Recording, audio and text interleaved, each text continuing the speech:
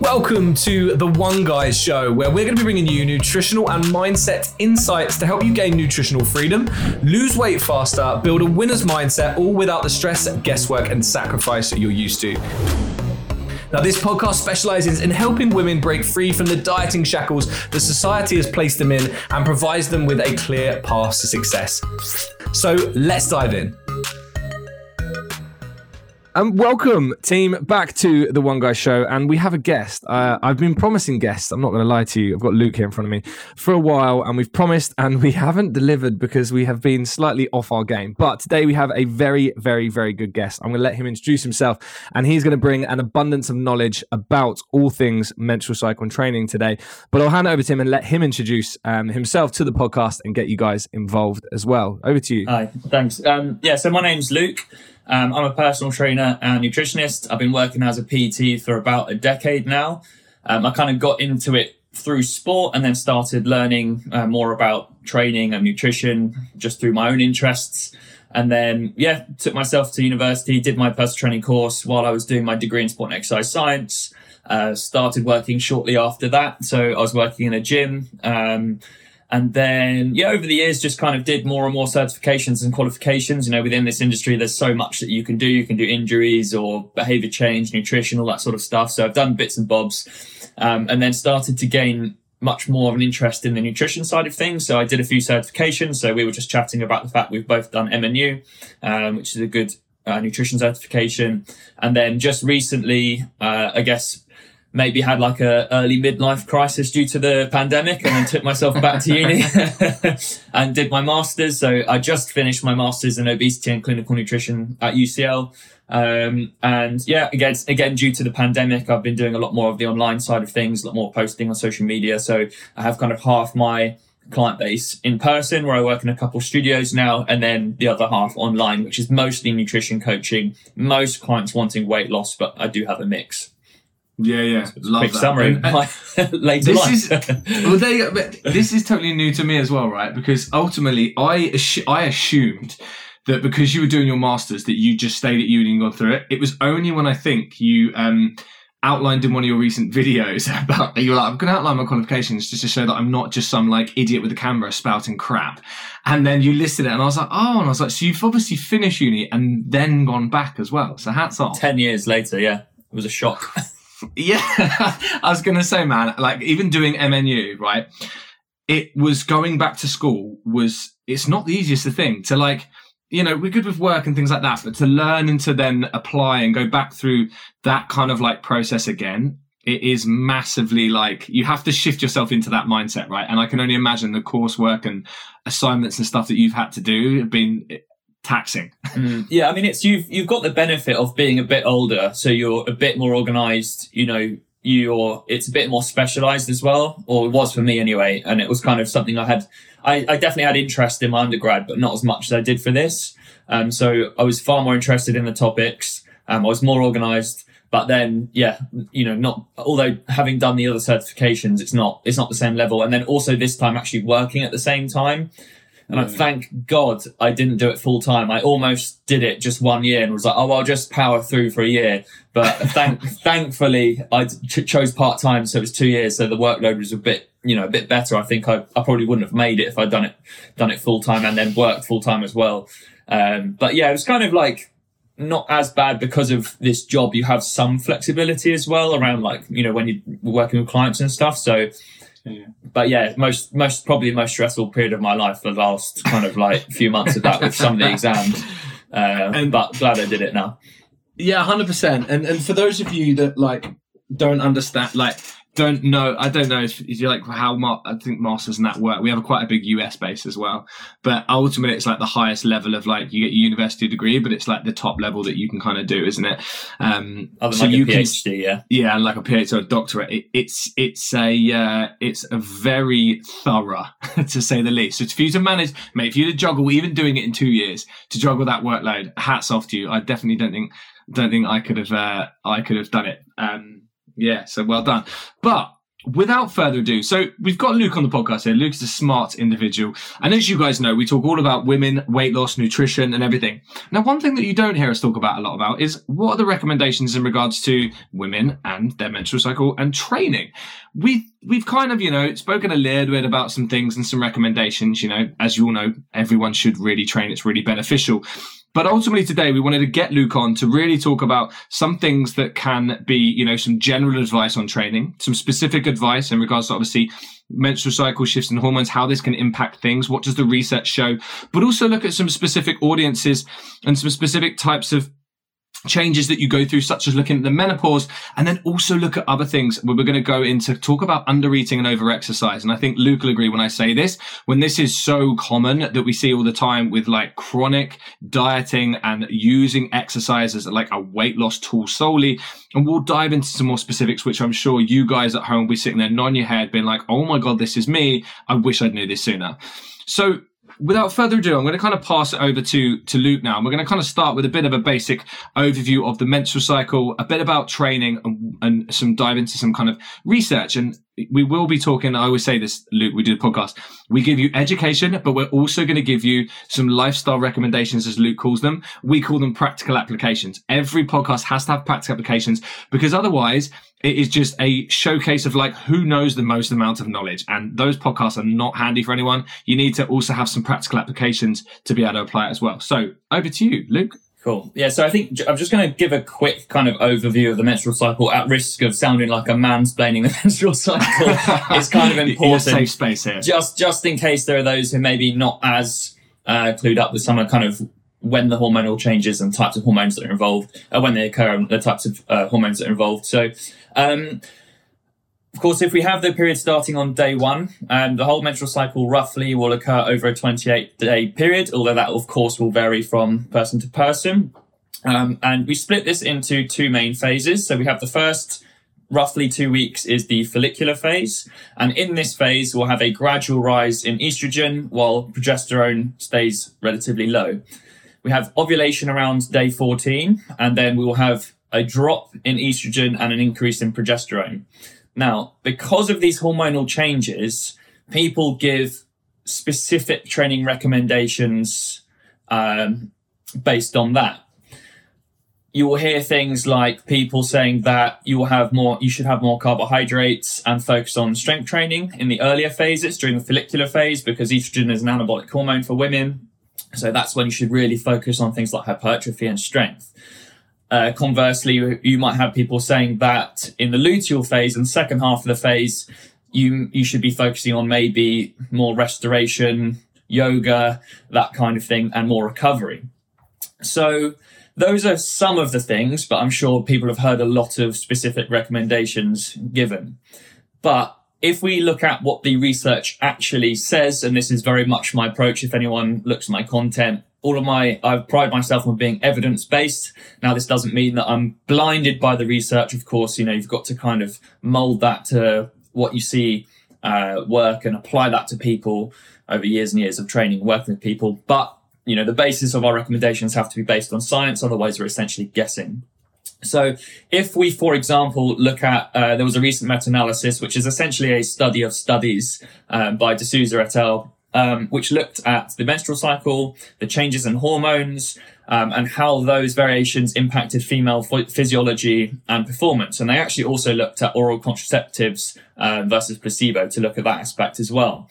And what they actually found that the differences between the two phases, so the follicular phase and the luteal phase, and actually also between the oral contraceptives and placebo, were not associated with significant changes in exercise performance.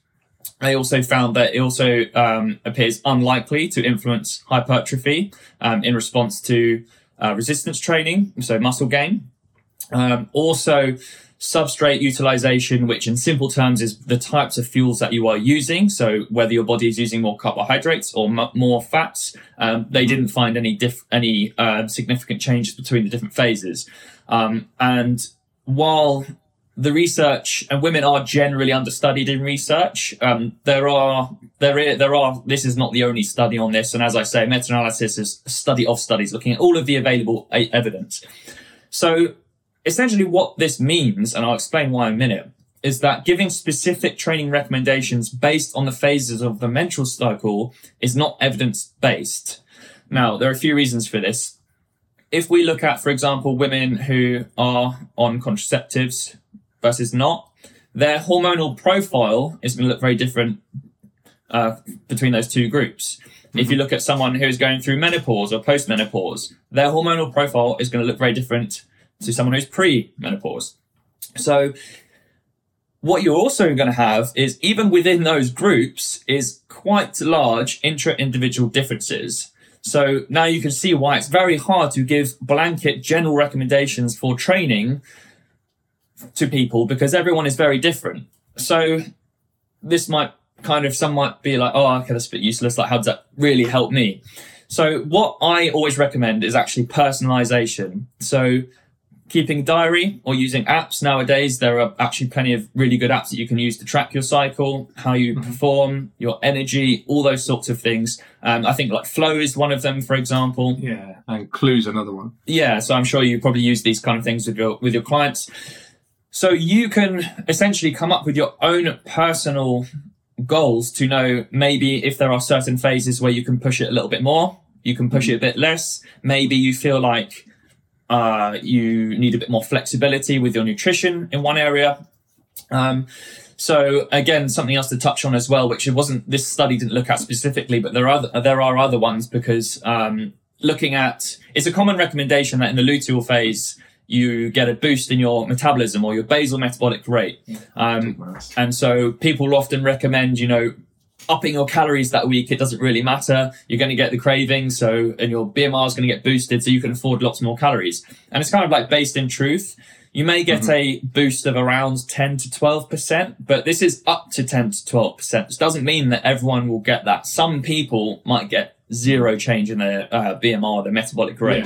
Yeah. And even if you're at the higher end, in reality, that's probably maximum a couple hundred calories. So I think it's important to understand, and I talk about this with my clients a lot, that you don't need to be in a deficit all the time. And it's perfectly fine if that's a phase where you feel like you need more energy and you're trying to lose weight. You can certainly bring your calories back up closer to maintenance. That's perfectly fine to do. But you just need to be aware that it doesn't mean that you can have as much as you want without any consequences, because the changes, if there are any, in that phase are probably not as significant as we once believed. Essentially, you've got to personalize your training and your nutrition to yourself and your own cycle. Yeah. And that's so well said. And it's such a good point. We talk to all of our clients. We're like, it's really hard, especially with women's hormones, because also one cycle isn't the same as the next. You might get crazy cravings and 3 pounds of water gain one cycle. You might get no cravings, no weight gain the next cycle. And Absolutely. I think that's where often for women, it can be quite frustrating, because they're like, I thought I had this worked out, and now this cycle it's completely flipped. And it's like, that's why you have to, and I think that's the word, like intra-individual. That's what I was trying to say earlier and I couldn't say it. And that's why you have to always treat yourself as an individual and coach yourself in regards to like your own person, and understand that actually these are the typical things you can see, whether you see them and the severity that you see them. It's all about collecting data. You have to be, Hayden says it all the time. He's like, you have to be your own scientist. And we talk about this with our clients, well, that phasic dieting. You haven't got to diet all the time. If you do struggle with cravings, you do find that you are feeling a little bit more directed toward food, which, Luke can clarify me on this, which can be due to hormonal changes. It's like, you don't have to diet. You could diet 3 weeks out of the month, right? Mm-hmm. For sure. Absolutely. And it's actually, with diet breaks, there was some kind of preliminary research showing that people might get more results doing that. Unfortunately, some more recent research has shown that actually it probably doesn't make too much difference in terms of, the actual numbers. However, that doesn't mean that it's not going to give you psychological benefits and help with adherence long term. Yeah. And it's that word, isn't it, Luke? That word, adherence. It's like ultimately the biggest driving factor of any nutritional protocol that you do when it comes to weight loss is adherence. You just got to be able to adhere to it. Absolutely. And that goes to training. Okay, cool. So we get a base understanding here of obviously like the menstrual cycle and kind of training, touch a little bit on nutrition. And ultimately, the thing that we want you guys to take away is that there are certain things that can happen, but you need to track it yourself to understand how the science, and then actually not only the science, but how do you as an individual match up with that, right? It can be this, but ultimately you're not going to know unless you collect some data on yourself, like Luke said, using apps and things like that to then understand how best to manage you as an individual and put the best thing in place for you, not for Sheila at number 42 down the road. It's for you and you at all. So where would you go from here then, Luke? I guess we can talk about, as we're talking about weight loss, obviously people can end up going to extremes sometimes. We can talk about the dangers of low calorie dieting and over-exercising. Yeah, for sure. So obviously in today's day and age, everyone wants quick results. And that can lead to people going to extremes. I don't think, social media doesn't help with this kind of thing. I actually just posted a video yesterday, exposing some people who are now using Photoshop to edit their videos as well as photos. I think everyone kind of knew people using Photoshop for pictures, but now you can use it in video. So people are literally like manipulating their waistlines, their glutes, all this sort of stuff. So unfortunately, I think due to social media, we're probably going to see a lot more, especially young women trying more extreme measures to try to look like these people on social media, even though they literally don't even look like that themselves, as I said in the video. But we also need to understand the risks that come with that. So, extreme undereating and over-exercising is a stress on your body and can lead to things like your loss of your period or amenorrhea. And whenever I talk about this, it makes me kind of angry, to be honest, that I get these comments from people where they're like, oh, that's great. I don't have my period. That's a good thing. I'm going to do this now. And it's like, okay, you might think you sound cool or whatever, but, in reality, it's really, really stupid to kind of seek that. And, I put my hands up. I don't know what it's like. I don't know what the symptoms are like. I don't know what it's like to have to live with that. So I absolutely get that. However, the repercussions of going to such extremes that you lose your period, can be very severe. And I wouldn't want anyone to do that.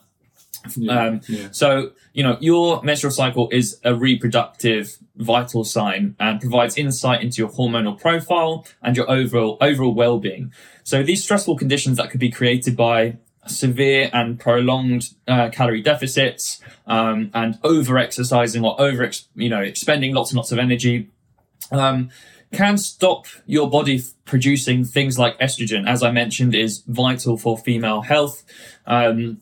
And it can actually just have profound effects on many systems within the body. So it can impact your fertility, of course, increase your risk of osteoporosis, which is essentially where your bones become very weak and break very easily, high blood pressure, increase your risk of high cholesterol, diabetes, and subsequently put your risk of cardiovascular disease, which is, one of the biggest killers. So trust me when I say losing your period is not something to be celebrated. And if you have experienced this, I'd just like to say, please speak to your doctor. The other side of it is... sorry, no, you go. No, I was going to say, you might have read it, and I can't remember where it was, but wasn't there... I can't remember where I saw it, and I can't cite it for us. But the main driving thing is, if you do, is 100%, like Luke said, go back to your doctor. But increasing food is like the most predominant way of getting that back. And this is why I just wanted to tell Luke, you might find this interesting as well. So I know someone who does physique competing, right? She always loses her period within like 2 weeks of dieting. Anyway, this time what they did is actually kept her food higher, but made her do like crazy amount of steps. She kept her period for like the prolonged part of her prep because she kept her food high and increased her output. Her body didn't respond as negatively as it were to when they used to cut her food a lot more and do less output. That's quite interesting. Yeah, it's very interesting. I mean, it does go with the science. I wouldn't have thought it'd make any difference because ultimately, if she's losing fat at the same rate, the balance is still the same. So that's really interesting. Yeah, and I mean, this is one person, this is one thing, but yeah, I remember her saying about it. She was like, oh, you'll find this interesting, Ryan. She was like, since just increasing my output and actually keeping my food higher than it has before by about 300 odd calories, she was like, I've actually she only then had lost her cycle, which was like weeks and weeks, if not like a few months. She kept it for longer, if that makes sense. So it was a clear sign that obviously her body liked being fed. And the reason as to why, guys, that does happen is purely in short, right? As human beings, our thing is survival, isn't it, right? It needs to keep your body at all costs. If you are not feeding it and you're giving it detrimental amounts of energy, your body is basically saying to you, we are in famine, there's not enough food around, you are not in a good state to be reproductive. So it shuts it off because it ultimately knows that you are not in a good place to have children and reproduce, because if you're not able to feed yourself, then you're probably not going to be able to sustain an additional life. Correct me if I'm wrong, mate. No, yeah, absolutely agree. So yeah, that is why. So it is your body telling you, let's just be careful. Yeah, and I think as well, this is kind of something I've spoken about a lot before, is that I don't think, having abs is quite a common goal that people have. And I think even for men, if you're not, a competitor or have a specific reason to be super lean, I don't know if that's the best goal. And don't get me wrong, even women, you can get women who are perfectly fine and perfectly healthy and have very visible abs. But, this is why it's recommended for women to have a healthy body fat is around 20 to 30%. Men can obviously get away with having lower. But, to see abs, like generally people are going to be getting down to below 15% type thing. And that's when you're probably going to start to see issues. And, body fat is not just a form of energy storage. It's an endocrine organ. So, it contributes to hormonal regulation and things like this. So it's important, especially for women, to have some body fat. So if you don't have abs, don't feel bad about it. Yeah. And that's one thing that I literally say on like super layman's terms. I'm like, you need body fat for hormonal productions. You're going to get into issues if you don't.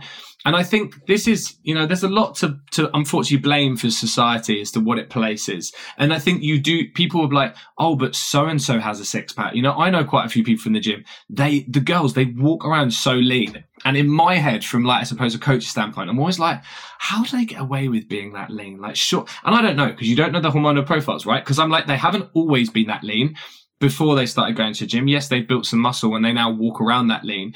But I know a few of them who are very, very lean. And I'm like, there must be something that signals that they are potentially too lean. Do you know what I mean? Like some sort of hormonal bounce back from that. I don't know. Like I say, I think, people are very different. And when we're speaking in kind of like generalizations. There are definitely people who can get away with having lower body fat and will be absolutely fine. And of course, the other side, there are consequences to having too much. So it's kind of finding the middle ground. But I think, even for myself, I've never, I've struggled with all the same things most people have, like body dysmorphia and always wanting to change and all this sort of stuff.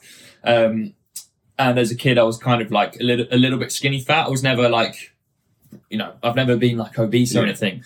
But even for someone who finds it pretty easy, and I say pretty easy, I spent, again, many years building up healthy habits, but my life's not perfect. My habits are not perfect, but I still find it relatively easy to maintain the kind of where I am.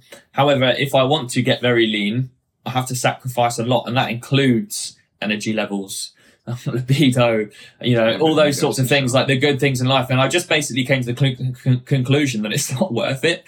And if it's not worth it for me, I can guarantee it's probably not worth being lean enough to have abs for most women as well. Yeah, 100. And mate, I think we've all been there. I've gone through stages of when I was younger being really skinny. Everyone that's in the podcast knows the thing that I once got dumped because I was skinny, and she went for a guy with a better body because he found working out. It's going to haunt me for the rest of my life. Yeah, that's trauma causing, isn't it? But yeah, and you're totally right as well. It's like I remember when I did it for a photo shoot. It was back in 2017. I ate the same thing, meal plan. Luke's going to laugh now. For 6 months, I ate the same thing. Didn't go out, didn't socialize, didn't do anything. I trashed. This was as a personal trainer. I trashed my relationship with food. I binged hard, smashed on quite a few pounds straight after. And I remember it was such a good lesson. Like you said, of when I was like, great, I had that photo and I expected something magical to happen. And I was like, nothing happened. Yeah. I feel the worst. I haven't eaten a tub of Ben & Jerry's cookie dough in 6 months. I'm doing cardio every day. My libido, my energy, my mood, everything was like in a real bad place. And I was like, this is not worth it. Yeah, I mean, I can't imagine. I did a similar thing, but it was 12 weeks. So I can't imagine how bad you would have felt after, 6 months. I mean, I actually, was quite similar, and it was very gradual where I was dieting down. It was a very gradual thing, but towards the end, it was very weird for me. I've never done that kind of thing before. And I totally, again, like, it took me months to recover, like, psychologically with my relationship with food. I was just like binging, and this is not something I've really experienced before. Like, I put on like 12 kilos in 2 weeks. I'm very unfortunate that the photo shoot finished just before Christmas. So I went home, about 2 weeks at home over Christmas, and I couldn't really train because my dad lives in the middle of nowhere. So it was a recipe for disaster. But, yeah, it took a while. I think these, again, I actually only really use those photos now to talk about the negatives of being that lean. That's basically all it is. I don't use them to be like, by my plans, you can look like this. I'm like, I felt like shit when I looked like this. You're like, if you want to feel awful, do this. And Matt, I've used it like twice since. I think back in the earlier days, I was like proud that I'd done it. But like now, like that was 26. So you're talking 6 years on. I think I used it, probably last time I used it was maybe a year ago, maybe even 2 years ago. And I was like, you see this and probably think, oh my God, he's in great shape. Look at the transformation between then and there. And like, he's jacked and et cetera, et cetera. And I'm like, I was tiny. Like, you don't realize how small you get as well. But everything that negatively comes with it is never that much spoken about. And I think this is also it. Like, and we talk about like over exercising as well, even just from like a cycle, just to kind of swing it back about like, I would say with weight loss, right? Really, weight loss wants ultimately the thing that creates a calorie deficit. A thing that creates weight loss is a calorie deficit. When you get to your goal, the only thing that wants to change, I say this all the time, is the quantity of your food. The quality of your food, the habits, the behaviors, and the new lifestyle that you've done, they have to stay if you want to keep the results long term. And I think this is where people go so wrong, is they start to implement these crazy training regimes of like running, doing like, I've heard it, mate, like I got Orange Theory like 6 days a week. And I'm like, and they're like high intensity, smash your body up for like an hour. And I'm like, are you going to do this for the next 30 years? They're like, no. And I'm like, well, then your results aren't going to stay for the next 30 years. Yeah. And I think you've got to understand that as well, is like anything you do to get the results has to continue, arguably, if you want to keep them. So like with nutrition and training, I think the biggest thing to know is like adherence, but it's, you've got to, like every woman out there should train. Right, every woman really, because it's going to benefit you going through. We're going to get onto this next, the menopause and stuff like that, especially when we're at risk of sarcopenia, muscle loss. But you've got to understand that it has to be fun and enjoyable for you, because otherwise you're not going to do it. Whether that's Luke doing 2 half-hour yoga sessions a week and Ryan maybe goes for 2-hour runs a week. But do we enjoy that? And I like marathon training and Luke's like yoga. Yeah, well then that's some great exercise that we can do, that me and him are going to do for the rest of the time. Is it optimal? Maybe not. There's probably other better ways that we could train for optimize your body, as it were. But is it optimal for us with our lifestyle, our stress, our age, our injuries, all these things? Maybe it is. It doesn't have to look like one size fits all. And it's funny as well, actually, recently. So many years, I've always trained like 5-6 days a week, just with weight training. And it's only been the last, actually, because of the stresses of uni and when I had my exams coming up, I was like, I can't do this as much at the moment. So I took it down to 4 days. And I've kept it like that, actually. I'm actually enjoying it a lot more as well. So when I do train, I've got more energy for it and I just enjoy it. Whereas before, it was just always habit and I just did it because that's what I've always done. But it got to the point, I'm 33 soon. Maybe I'm getting old. I can't handle it anymore. No, but it's just I found my relationship with it. Like I've started to enjoy it a bit more. I've actually started to get like stronger as well again, which hasn't really happened for a while because I've just actually recovering properly. And I was splitting up in a way. I wasn't doing the same things every time, but so that's something that if it allows you to obviously adhere to it because you're enjoying it more and actually performing, that's quite important as well. You don't need to kill yourself every day. Yeah. And I think that's probably why most people don't manage to adhere to it long term. It's because literally they do something that they hate, but because they want the outcome. And I'm like, you've got to really think about that. It's like, is it worth all the stress for the outcome? Because ultimately the outcome, arguably, and I hate to like stamp on people's goals, the outcome is never as good as you think about it. It's like and what I mean by that is not like don't lose weight and get your goal because you're never going to be happy. It's that happiness. You place your happiness on that outcome, and ultimately, one, you shouldn't do that, but 2, never do something for the purpose of an outcome that's superficial, if that makes sense. Yeah, that's where I'm going with that. Okay, cool. So we've kind of understood about the dangers of under-eating and over-exercising. We've spoken about the menstrual cycle, spoken about training, and we did cover full training, didn't we, at the beginning? So really understanding that it's got to be personalized for you. There's no crazy thing that you should do. Research doesn't actually show that we need to do any mass changes in everything that we're doing. You've got to find what works for you. I always think back, Luke, which kind of got me back in like 2013 to be like going towards just working with women, is like I had like clients, you know, they'd come and they'd feel like absolute crap on their period, or they wouldn't even turn up to their sessions. Like I remember this one client during their period, they would never, because they'd be in bed debilitated with cramps. And it really then was like, oh, and I was like, well, I have other clients that like come in their period and they're fine. Like they don't matter. And this is where you understand that actually, you know what, you as women listening to this, you understand the differences that you get. You compared to your friend, you understand the typical signs and symptoms. And the more that we were saying, obviously, you personalize, you understand yourself, the better you're going to kind of be able to manage your nutrition, manage your training. That's ultimately going to suit you. Because some people, you know, they're literally like, nah, I couldn't train on my period. Like, I will just take the week off because that's like, it kills my body otherwise. Cool. That's absolutely fine. Someone might not notice anything. They can smash the gym, do some PB snatches, monkey bars, whatever it is they want, and they'll be absolutely fine. So as you go through life, we enter into, me and Luke don't. So as women enter into the menopause. And I like talking about the menopause because I think there's a lot of misconception about the menopause. There's a lot of personal biases is what I call them, and expectations of the menopause. And I think actually when sometimes you break down the science, it's not as bad as women can often think coming up to it. Because I know a lot of women get quite scared.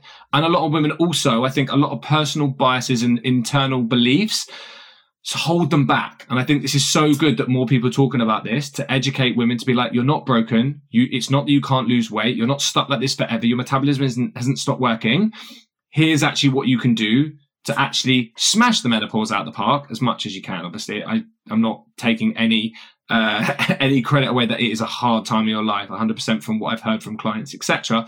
But there are plenty of things that you can do to make it as easy and as not enjoyable, that's the wrong word, Ryan, as easy and as sustainable as possible. We'll say sustainable in this podcast, that's what we'll say.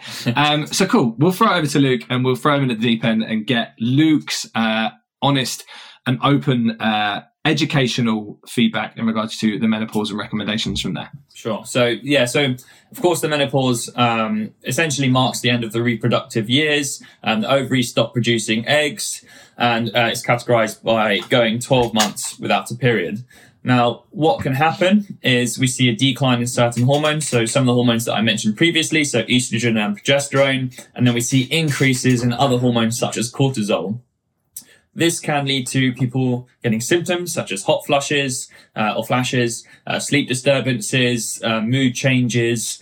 Your body may actually change physically as well. So where you store fat changes. So you may get more fat being stored around the belly, or what we call visceral fat. So this is the fat that sits around your organs, and this is the fat that actually is the one we need to pay attention to. So the subcutaneous fat, the fat that's maybe on your limbs, you know, you might not like it aesthetically, but from a health perspective, it's probably it's nowhere near as something to worry about compared to the visceral fat. This is something that we do need to think about. So you may get an increase visceral fat, which can lead to metabolic disturbances. We may also see, as Ryan mentioned, a loss in muscle mass. So sarcopenia, as it's called, age-related muscle mass loss. And together, these things can contribute to unfavorable changes in your cholesterol levels, high blood pressure, osteoporosis, and increase your cardiovascular disease risk, again, which is one of the biggest killers, as I mentioned earlier. So what can you actually do just from like a health perspective? Of course, HRT or hormone replacement therapy is an option, but there are downsides or potential downsides to that. So that would, of course, be something that you discuss with your doctor. We will go on to the kind of training side of it in a bit. You can supplement or consume more foods that include vitamin D, so oily fish, fortified foods, eggs, and things like that. And you also want to focus on calcium-rich foods as well. So, of course, dairy is an obvious one. You also may want to limit and pay attention to your saturated fat. So these are the types of fats that are generally present in fatty meats and full-fat dairy, which kind of sounds counterintuitive to what I just said. So Again, contributing to, because it plays a role in increasing cholesterol levels and cardiovascular disease risk. You want to increase your intake of nuts, beans, fish, pulses, all the things that contain unsaturated fats or poly and monounsaturated fats, so the heart healthy fats. High fiber foods, and then of course limiting alcohol and caffeine, especially as this can exacerbate some of the symptoms I mentioned, such as hot flushes. So those are kind of just some general things for health. From a weight management perspective, this can be a difficult time, and there are many reasons that it can be harder. A lot of people online will tell you that because of these changes, it's all about the hormones and the calorie deficit doesn't work. Calories in versus calories out doesn't apply anymore. And as I always like to say, just kind of shouting about calories in versus calories out is largely unhelpful, and it's oversimplifying a very complex topic, but it doesn't mean that energy balance as a physiological mechanism does not apply.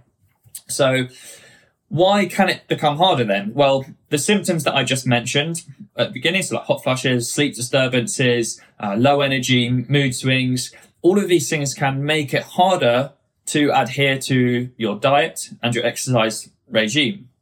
And, again, the cortisol, which I mentioned, can increase. That might increase cravings. And then the disrupted sleep and low energy is going to make it harder to manage your energy out as well.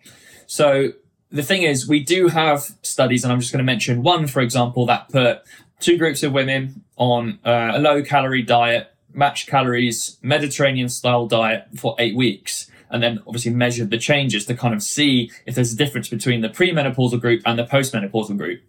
And they actually found that there weren't any differences. And of course, this is in like a setting where they're controlling the food and things like that, just so we can actually tease out these mechanisms. Is it because energy balance doesn't apply, or is it because it's harder to adhere to a deficit? And they found there was no statistically significant differences. And I actually don't know if it's this study or a different one. They actually found that postmenopausal women actually lost more weight, and more fat.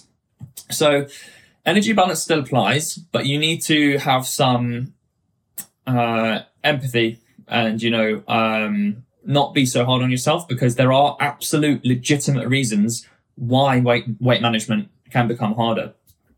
And when you're losing weight, it's always important anyway, but as we mentioned during this phase, it's also even more important to focus on getting enough protein and resistance training. Now, resistance training doesn't have to be weight training. It's anything that's like weight bearing exercise. So like technically like rowing or swimming or something like that is still resistance exercise. I do think like actual weight training is probably, as we mentioned, the most optimal thing if you're wanting to maintain muscle and make sure you don't lose or maybe even gain a little bit.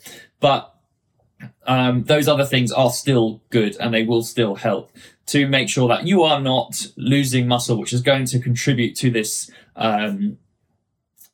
body composition that may lead to unfavorable changes in your hormonal profile and consequently your health. Yeah. And that's a really good kind of like breakdown for it all. And I think this is where the struggle is you got to think, right, that like from this perspective, it's like as we get older, we do less steps. Like I even think like 10 years ago when I was 23, I'm now 33. I was way more active at 23 than I am 33. Like life change. I've now got a kid. There's so much changing in your life that could probably be one of the biggest changes that you face is that you just move less, right? And I think the issue is because sometimes we overcomplicate it because of we try to overcomplicate almost as the reasons to why this isn't working with weight loss, because we're so frustrated. We're like, it has to be something bigger. There has to be something more meaningful here as to why I can't. And you're like, often actually, it still comes down to maybe you're moving less and you're overeating more because of exactly the mechanisms you were talking. Sleep, we know, can have a response in regards to hunger, again, cravings, again, your kind of like cognitive management, right? You're tired, and I put some ice cream in front of Luke, and he's had 8 hours sleep or 3 hours sleep. What's going to be harder to say no to? 3 hours sleep or 8 hours sleep? Well, 3 hours sleep. He's tired. He's going to be ratty, not really feeling that great. His mood's going to be different. It's going to impact that. And I think one thing when you were saying about this, Luke, is I was kind of talking from like a more of, I suppose, like a psychological aspect, right? when women go through the menopause, it's really hard because also they get what many women call like the midlife spread, right? The midriff spread, the tire, etc. It can knock your confidence and your self-esteem. If you don't feel good about yourself, it ultimately can actually be very hard to take action in regards to actually wanting to put it right, because it can lead to some women probably feeling a little bit unhappy, lacking confidence, lacking self-esteem, which all can make it a little bit of a struggle to make the right choices, want to go out and be active, go to the gym, sometimes eat healthy because we eat in regards to our emotions. We all do it, right? Me and Luke were saying earlier about our relationships with food. So I think even kind of the visible aspect of when we start to store more body fat around that midsection, that can then have a knock-on impact in regards to like psychologically how we feel about ourselves and our actions in day-to-day life as well. Yeah, absolutely. I think it can become a bit of a vicious cycle. And I think I just want to clarify again, because whenever I talk about these things, I like to make sure that people understand. I'm not saying, someone's just lazy or they're not trying hard enough. But I think it's important to understand where the barriers actually are so you can overcome them. Yeah, 100%. Yeah. We are not in any way, shape or form, and everyone in this podcast knows that I wouldn't get anyone on here that's going to say you're lazy, right? Is that it's not that like you're broken. It's not that you can't be fixed. And we've had some tough love episodes actually, Luke, so it's all good. In regards to being like, it is just a simple energy balance equation, but there's so many things through the menopause and sometimes hormonal shifts, your lifestyle, your environment, your psychology that make losing weight so hard because it makes the output, so your movement, difficult to keep up. And then it makes your input difficult to keep down, right? It's these influencing factors that indirectly cause weight gain, right? It's not that you hit the menopause and menopause directly cause fat gain. No, it's the indirect impact that all these other factors had on your kind of like consumption of food on a basis. Man, we've been firing some serious. I hope you guys like this. This is we never cite stuff, and I get why you do it because obviously you want to ultimately be like, look, we're citing it so that we've talked about women's stuff for years, so we're lucky that we've got a supportive community. As I said to Luke earlier, not everyone's supportive, but I think it's brilliant when we get someone like Luke on who then actually can cite the research to show actually it also clarifies, Luke, that me and Hayden aren't just talking rubbish that we've made up. We actually have someone here bringing some science, and hopefully these things are kind of relating and you're like, oh yeah, Ryan and Hayden have said about that. We don't just make this up off the top of our heads. We do understand this as well. So would you like to kind of round this up at all, Luke? Kind of encompass everything or add anything? Or are you like, nope, I think we've covered everything and we can wrap this party up, as we say? No, I think it's good. But just to say as well, I'm kind of like talking about these things and I could, a lot of these people probably don't know me, but, if you want me to provide any of this research, feel free to DM me. I mean, it's all cited throughout my videos, my content. If you find videos on topics, it's all cited. And of course, I'm just using a couple examples, but when I use examples, they are typically representing a broader body of research, which again, I do kind of typically cite within my content. But if anyone wants me to prove that I'm not just making things up, feel free to message me and ask for it if you want to read them yourselves. Do it just to give them some more work. And man, plug yourself. We are a community of lovers here. Sounds a bit weird, but yeah, plug yourself. Drop like Instagram, YouTube, and let them know about what you've just released as well. Because at the end of the day, there's so many people in the world that we can all help. And if you like me and you want to sign up, me and Hayden, awesome. If you want to get coached by Luke, awesome too. So plug yourself. Let the podcast know now. Over to you, Luke. I'll give you. You got 10-second plug before I appreciate that. Well, so across all of my socials, so I predominantly post on Instagram and TikTok. It's just Luke Hanna Nutrition, Hanna spelled Hanna. Luke Hanna Nutrition on everything. If you want to contact me about anything, you can DM me or email me. I have of course I do, as I mentioned, a one-to-one personal training. I do online coaching, so I have clients all over the world, mostly nutrition coaching, but I do training plans and I have some little preset training plans or personalized ones that people can have, or buy rather.